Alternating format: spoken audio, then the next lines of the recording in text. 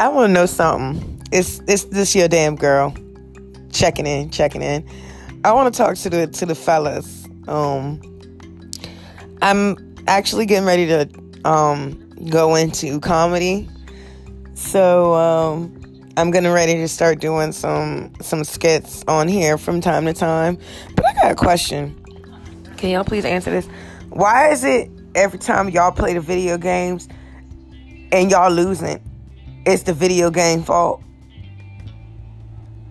Like, I don't get that. That's the funniest thing in the world to me. Every time one of y'all start losing, y'all be cussing the game out.